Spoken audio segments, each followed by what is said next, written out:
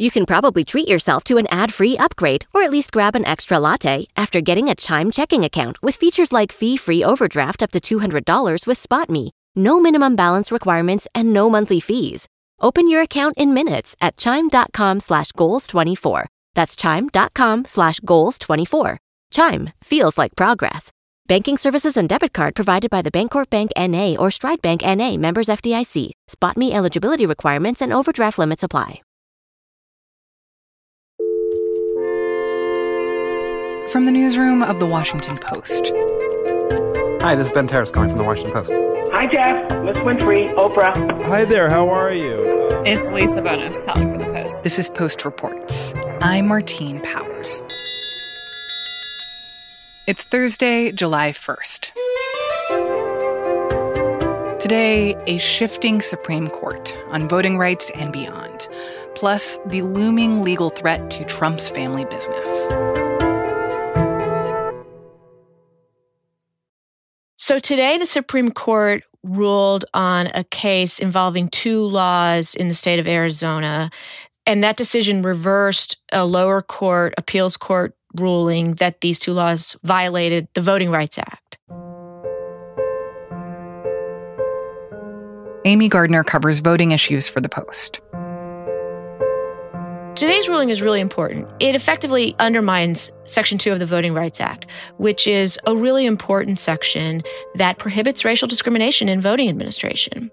And by deeming that these two laws in Arizona don't discriminate on the basis of race or skin color, the Supreme Court is in some ways enabling state legislatures around the country to continue passing these kinds of voting restrictions that both the dissenting justices on the Supreme Court and lots of voting rights activists and Democrats around the country have been sort of railing against for months and months and months this year as Republican-controlled state legislatures have passed and considered hundreds upon hundreds of such voting restrictions. So tell me a little bit more about these two laws in Arizona and what they do. So the first law limits who can collect absentee ballots from voters. You have to be a family member or caregiver. You can't just be a political operative or campaign person. And the second law restricts voting outside of your assigned precinct. If you vote in the precinct that you're not assigned to, your vote is discounted under Arizona law. And the Supreme Court ruled that neither of these laws discriminates on the basis of race or skin color. And so this was a 6-3 ruling, obviously with the more conservative part of the court ruling in the majority. Can you talk through a little bit about why they felt that these laws should be able to stand? They interpreted the Voting Rights Act, Section 2, in a very narrow way. They discounted the principle that if a law has a disparate impact on people of color, that it violates the VRA. And that is very concerning to voting rights activists and to the dissenting 3 liberal justices, because the idea that a law that is sort of facially not discriminatory or is stated to be for the purpose of preventing voter fraud should not prevent courts from finding discriminatory impact if a law disproportionately affects people of color. In the case of the laws in Arizona, legislators said that they were passing them to prevent fraud, for instance. That was the case with the absentee ballot collection law. The problem with that is that there isn't any evidence that widespread fraud occurs in our elections, despite all of these legions of bills that are being considered this year in the name of preventing fraud. But the Supreme Court majority opinion today basically gave legislatures latitude to do that. So the fact that it now looks like a majority of the court thinks that it is not their place to get involved in trying to reverse some of these types of laws, how will that embolden similar restrictions on voting in other states around the country in the future? Well, I think that it's hard to imagine the state legislatures being more emboldened than they already are to consider and approve these voting restrictions that are being passed around the country. Stricter voter ID laws, restrictions of how to vote by mail, restrictions on how many early voting hours there are. We've written about this all year, and we've talked about it on this show before, hundreds of these laws being considered and approved this year. I think maybe the better question is, how does this ruling make it harder to enforce the Voting Rights Act and make it harder to prevent laws that have a racially discriminatory effect from being struck down? And so does this ruling today basically make a large part of the Voting Rights Act essentially dead? No, I don't think that this ruling sort of completely neutralizes Section 2 of the Voting Rights Act. But right now, for instance, the Department of Justice is suing Georgia over its new voting law, claiming disparate impact. And we don't know for sure, but it seems pretty clear that it's going to be difficult for the Department of Justice to persuade the federal judiciary that that new law is discriminatory. And it's interesting because the Voting Rights Act, Section 2, has some interesting language in it, which says that not only must voting be equally open to all voters, irrespective of race or skin color, but also that there must be equal opportunity. And those are two different things, right? And that's where the example of like the hours of voting registration is a great example. If you only allow voter registration to occur during 3 hours of the day, that seems like it's a universally applied rule on its face, facially. But we know that minorities disproportionately work jobs in which they have less flexibility to leave their jobs, working during the day, working particular hours. And so we know that that kind of law, depending on when those hours are, could have a disparate impact on people of color. And in his opinion, Justice Alito actually discounted the idea of equal opportunity and said that the real pillar of Section 2 is that voting laws and procedures be equally open. And that's a pretty dramatic interpretation of the Voting Rights Act that the dissenting minority said was effectively legislating from the bench and overly interpreting and misinterpreting the text of the Voting Rights Act. And so that means the Justice Department is going to have to show not just that the new law in Georgia has a disparate impact on people of color, but they're going to have to show that voting is not equally open to all voters in Georgia, because that's the thing that this ruling today emphasized.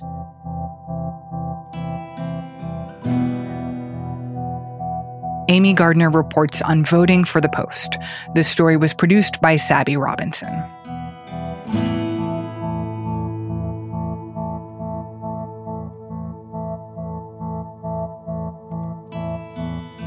Voting rights was only one of several major Supreme Court decisions released in the past few weeks. And those decisions offer a larger picture of the state of the court and its future. I think the big takeaway is that this court tried to find a way to sometimes paper over its differences and to present a unified front. A number of cases were unanimous, which is not really as unusual as you might think. Robert Barnes covers the Supreme Court for the Post. But sometimes the court will decide a case very narrowly in order to get everyone on board and leave some tough issues for later, and I think that is what we saw with the court this year. Looking back at this term, the Affordable Care Act was a question that was on so many people's minds, like how the Supreme Court was going to rule and whether there could be threats to this major law in our country. What was the outcome of that decision, and what does it change? Well, it doesn't change anything. It leaves the Affordable Care Act standing, just as the two previous challenges at the Supreme Court has done. It's 3 strikes now, and the Affordable Care Act has survived every one of them. And this was a claim that frankly, a lot of lawyers didn't think much of. It was a challenge from the Republican-led states and endorsed by the Trump administration. And it said that because Congress had zeroed out the penalty for not getting insurance, the so-called individual mandate, that meant that the premise of the law, that this was a tax, was no longer good. The court ruled 7-2 the case that the law would stand. They disposed of it in a way that drew even the support of Clarence Thomas, who has been one of the critics of the ACA. He said that this simply wasn't a lawsuit that could go forward. And it sounds like you weren't particularly surprised by this decision or that there were a lot of questions about the real validity of this argument. But I'm wondering more long term, it seems like questions about the ACA keep coming before the court and the ACA continues to win. So does this mark the end of these attempts to try to dismantle the Affordable Care Act through the Supreme Court? There are other lawsuits that are out there on various parts of the law, and some of those might be successful. But I think that the idea that there's something out there that is going to take down the entire Affordable Care Act, it sort of feels like those days are over, and that the Supreme Court has decided that. Certainly it can be changed legislatively, or in a future Congress could get rid of it. But it feels like those legal battles to just wipe this off the book are just not going to be successful at the Supreme Court. There was also a notable case on transgender rights. Can you talk through that and what the decision of the court was? Yeah, well, it wasn't so much a decision as it was the court saying it's not going to get involved right now. The way things happen at the Supreme Court is it reviews lower court decisions. And the lower court decision in this case was about Gavin Grimm, a transgender boy who was barred from using the boys' restroom at his high school in Virginia. The U.S. Court of Appeals for the Fourth Circuit said that the school board could not do that it was discrimination. And so the school board appealed the case to the Supreme Court. And the Supreme Court said, we're not going to take it. We're not going to review this decision. And so that means that it leaves that decision in effect. And it was a big victory for transgender rights. But it only applies in those states covered by the Fourth Circuit, Virginia, Maryland, the Carolinas. And that sort of leaves the question out there for the rest of the country. But it's a signal that it's not the kind of issue that the court is ready to accept right now. So what are the kinds of issues that we saw the court making decisions on that would seem like a win for conservatives, where conservative viewpoints or conservative beliefs were upheld? I think that the big issue that conservatives will be happy about is the way this court looks at issues involving religious liberty and whether churches and religious organizations have a sort of special constitutional protection. This is an area where I think we've seen a real change because of new Justice Amy Coney Barrett. Take COVID, for instance. When Justice Ginsburg was still on the court, there was a slim majority joined by Chief Justice Roberts that was very deferential to local officials about their COVID restrictions, even if they involved things such as worship limits and indoor worship services. That changed after Justice Ginsburg's death and with Justice Barrett joining the court. It was a 5-4 decision going the other way, where it ruled in favor of religious organizations who were challenging these and saying that there is a special consideration that has to be made for religious organizations in these kinds of restrictions. I think you saw the same thing in a case involving Catholic Charities and the city of Philadelphia. Catholic Charities have provided some foster care services for the city.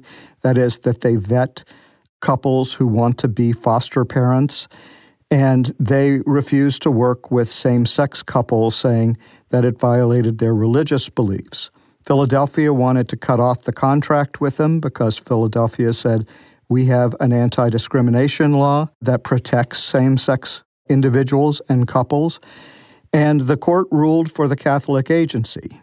It said that because there are exceptions that Philadelphia could make, that this church group deserved one. And it was a 9-0 vote. I think that the liberals went along with this because it was sort of the best that they could hope for from their colleagues. And it sort of puts off for another day the real showdown over whether anti-discrimination laws have to give way to religious views. You mentioned Amy Coney Barrett, and I think many people have had questions going into this round of decisions about what role she plays on the court, how conservative she really is. What are the answers to that question based on the decisions that we've seen come out in the past few weeks? Well, the first thing that we have to remember is that it is very hard to judge a justice by her first year on the court. It really takes some time, both because the justice is settling in and also that some issues simply aren't there in the first term that would give clues as to what the justice is going to be like. But that said, she has sided more with the more moderate conservatives, such as Chief Justice Roberts and Justice Brett Kavanaugh. The three of them have voted together. And so I think what we have seen is that there are certain issues that she's been important in and she will be important in. But the sort of, in general, the idea of a 6-3 conservative majority that was just going to sort of run roughshod over the liberals, we just haven't seen that this term. What are some of the other things that have surprised you more largely about how the court has been ruling in these past few weeks? A number of cases that they had taken involved Trump administration policies that the Biden administration changed, and so those cases were thrown out. And as a result, we have sort of fewer decisions from the court than at any time, I think, since the Civil War. Next year, the court has already accepted two extremely controversial issues, one on gun rights, one on abortion restrictions. It seems likely that it might add a case on affirmative action. And so if you've got a term that involves guns, abortion, and race, that could be a pretty explosive term.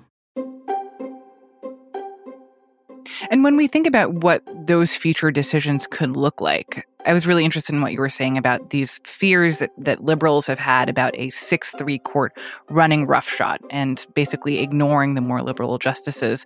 And you said that didn't quite seem to be the case. So I'm wondering, what is the landscape in terms of, like, how would you divide up the court if you were thinking through where these justices seem to be at ideologically? It's, in a way, it's sort of a 3-3-3 court. At least it was this term. That is, we have three justices who obviously are liberals, Stephen Breyer, Sonia Sotomayor, and Elena Kagan.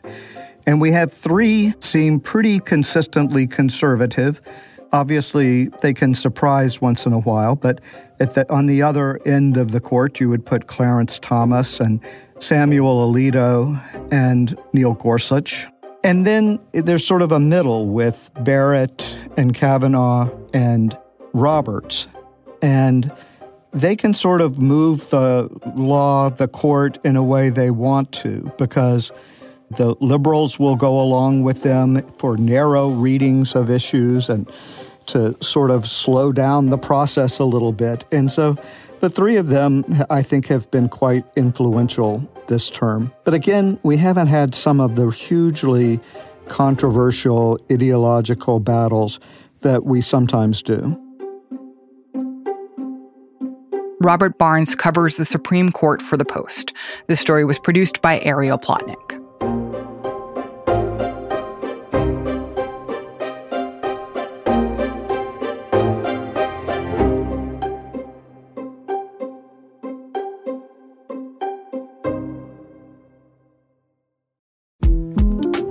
The 2024 presidential campaign features two candidates who are very well known to Americans, and yet There's complexity at every turn. Criminal trials for one of those candidates. Young voters who are angry. The Campaign Moment podcast from the Washington Post gives you what matters. I'm Aaron Blake, and I'm covering my 10th election cycle. My colleagues and I have insights that you won't find anywhere else. So follow the Campaign Moment right now, wherever you're listening. So, David, tell me what happened this morning. This morning, Allen Weisselberg, who is the longtime chief financial officer of the Trump Organization, turned himself in at the Manhattan District Attorney's office in Lower Manhattan. David Fahrenthold covers the Trump Organization for The Post. Right now, it's about 10 a.m. here in Manhattan. Weisselberg turned himself in at about 6:20 in the morning. He's in the DA's office right now. We know that Allen Weisselberg, along with the company, the Trump Organization itself, was indicted yesterday by a grand jury in Manhattan. And we know that the charges they were indicted on relate in some way to taxes, allegedly unpaid taxes on benefits paid to Trump Organization executives. But we're still waiting on some new developments. This afternoon, about 2:15, Weisselberg and the Trump Organization are expected to be arraigned, and the charges against them will be released. So we'll see more details then. So how significant is this development, and what does it mean for the rest of the Trump Organization? Well, it's an extremely significant development for the Trump Organization in that the company itself has never been indicted. Its CFO, Allen Weisselberg, has never been indicted. This is the first result of a 2+ year investigation of the Trump Organization by the Manhattan DA and the New York Attorney General. So you shouldn't undersell that. The fact that the company itself is under indictment could be really significant. It could hurt its public image. It could hurt its ability to deal with lenders and vendors and government contracts. In terms of the overall goal, though, I think, of this investigation has been to bring charges against Donald Trump. And we're not there. And I think what we'll see today is how far along the road to there the prosecutors are. To get Trump, to charge Trump and convict him, they're going to need somebody, most likely on the inside of the company, to tell them what Trump was doing, to say, when we did this thing that you think is illegal, we did it because Trump told us to do it. He knew it was wrong and told us to do it anyway. There aren't that many people in this company who have that kind of access to Trump. It's a very small company. Weisselberg is one of the few, and he would certainly be the best witness for prosecutors if he would cooperate with them. And I think what we'll see today is how much leverage do prosecutors have over Allen Weisselberg? Is it like the Michael Cohen situation in 2018, where Cohen was facing more than 10 years in prison before he decided to flip on Trump? Or is it something where Weisselberg might say, I can deal with this. I'm not going to flip. Interesting. So the question here, or the theory, is that potentially this indictment is part of building that case against Trump. I think that's right. I don't think you should look at today's indictments as the end product of these investigations of Trump. I don't think you'll look, I'm sure Trump will try to portray it that way. Look at this. They've investigated me for 2 years. This is all they have. I think the way to see it is as sort of the beginning of their legal strategy, which I do think revolves around finding an insider like Weisselberg. And so this is, in some ways, is not the end of the investigation. It's the start. Because if they were ever going to get Trump, they'll need to get Weisselberg. And we'll see today how vulnerable Weisselberg is. So if there's Democrats out there hoping that Donald Trump's going to be, I've seen people saying, he's going to be in jail by this time next year or whatever. There are so many unknowns now about this case that I don't think anybody should presume even that Trump will be indicted. There's a lot we have to learn. And I think even the prosecutor may not know if they're going to be able to indict Trump.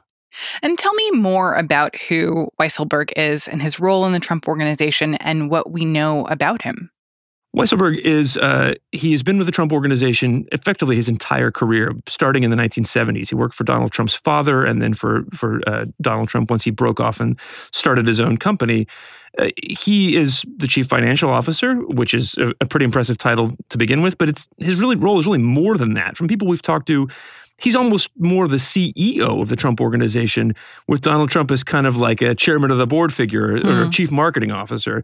Trump makes some very high-level decisions, but in terms of who runs the company day to day, who decides what it spends money on, who gets fired and hired, a lot of that is done by Weisselberg. I mean, just to give you a sense of how granular his control over the company is, Weisselberg once said in a deposition that he gets involved even in the purchases of office supplies by Trump's subsidiaries. If he sees that they're paying too much for pens, he'll seek out and say, hey, look, you got to call our pen guy and get a discount. So he sees almost every dollar that comes in and out of that company and has for 30 plus years. And so if the sense is that these charges are related to unpaid taxes, like what do we know about the scope of those unpaid taxes? How much money are we talking about? Like, do we know anything more about what Weisselberg potentially did wrong? We don't know the full scope of it or how much money, the amount of money that would be quote unquote stolen here would be the amount of money that should have been paid in taxes and was not. So if it's, if you think they got $5 million worth of benefits, the amount of money taken is not $5 million. It's whatever the tax payments should have been on that. I think we'll see things like free apartments and free cars given to Trump executives, maybe things like tuitions paid for children of Trump executives. All of which are things that they should have paid taxes on and didn't, is the sense. That will be the allegation, is that like, this is, giving somebody a free apartment in Manhattan would be the equivalent of saying, hey, your compensation is $400,000 a year, but we're only going to pay taxes on the first $300,000. I think that's the equivalent, is that the prosecutors are going to say, well, this looks like just a fringe benefit. That doesn't sound so impressive. But these benefits are so valuable that it's effectively like paying your executives partially off the books. And thinking past what we're hoping to find out later today, what are you looking for going forward in this case? What are your big questions? Well, there's a bunch of unresolved questions that the prosecutors, investigators from the Attorney General of New York's office and the DA's office have raised in past filings that don't seem like they're going to be addressed today. There were questions raised about whether Trump broke the law when Michael Cohen paid off Stormy Daniels in the last days of the 2016 campaign. Cohen pled guilty to that and went to federal prison for it and said at the time that he did it at Trump's behest. Will there be any consequences for Trump as a result of that? Or for Weisselberg, because Weisselberg handled some of the reimbursement for Cohen. There's also been questions about whether Trump lied to lenders or taxing authorities about multi-million-dollar tax breaks that he got on properties in New York and California for conservation easements, whether he paid the proper taxes on $102 million worth of a forgiven loan. Really big, mysterious issues that the Attorney General brought up as unresolved last August that don't seem like they're going to be addressed today. And I don't know if that's because the Trump organization has found a way to explain to prosecutors that they didn't break the law, or if the DA and the AG are saving that for later. So you said that this could be part of building a larger criminal case against former President Trump, but I also wonder what the effect of this will be on Trump and his family and the rest of the Trump organization from like a PR standpoint or even a political standpoint. The impact of that is a little hard to play out now when we haven't seen the charges. I think Trump and his family will sell this as a win for them. They'll say, look, they looked at, they investigated us for so many years and they only came up with this piddly stuff. This just shows how clean we are and how determined the Democrats are to get us. They will sell these charges, which, as I said, I think are the beginning of the case, as sort of the end, and say, they aren't that impressive, and hope for a political benefit out of that. Business-wise, though, the Trump organization is already under a whole lot of stress. They've lost a lot of customers because of Trump's politics. They lost a lot of properties that took down the Trump name. Last year, like everybody else in the hotel business, they got hammered by COVID and saw huge drops in revenue. So they're already not in a good place. And if there's an effect of this indictment, a PR hit or just like a lenders or vendors not wanting to do business with an indicted company, it could be a lot of pressure on them, at a time when they really don't need it. David Fahrenthold covers the Trump family and its business interests for The Post. This story was produced by Corey Suzuki. On Thursday afternoon, the charges in this case were unsealed. Prosecutors charged the Trump organization with a 15-year scheme to defraud the government. Weisselberg was charged with grand larceny and tax fraud. In total, prosecutors filed 15 criminal charges against Weisselberg, who pleaded not guilty. An attorney for the Trump organization also pleaded not guilty on behalf of the company.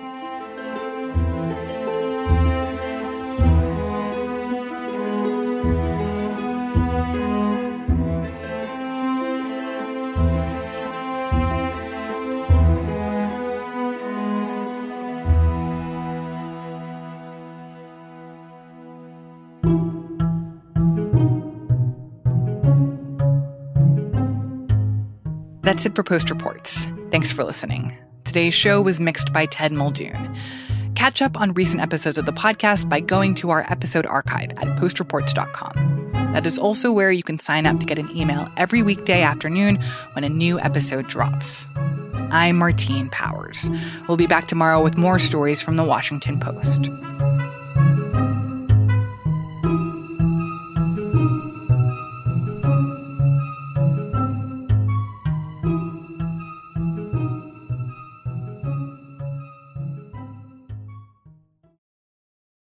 Hopefully this is the last time you'll hear this ad, because with Chime checking account features like fee-free overdraft up to $200 with SpotMe and getting paid up to 2 days early with direct deposit, you can probably treat yourself to an ad-free upgrade to spend more time listening to your favorite podcasts, or at least grab yourself an extra morning latte this month. Join millions of Chime members who work on their financial progress with fee-free overdraft and no monthly fees. When you find new ways to save, you can reach your financial goals easier and still have the occasional treat. Take more control of your finances and say goodbye to monthly fees. Open your account in minutes at chime.com/goals24. That's chime.com/goals24. Chime. Feels like progress. Banking services and debit card provided by Bancorp Bank N.A. or Stride Bank N.A. Members FDIC. SpotMe eligibility requirements and overdraft limits apply. Terms and conditions apply. Go to chime.com/disclosures for details.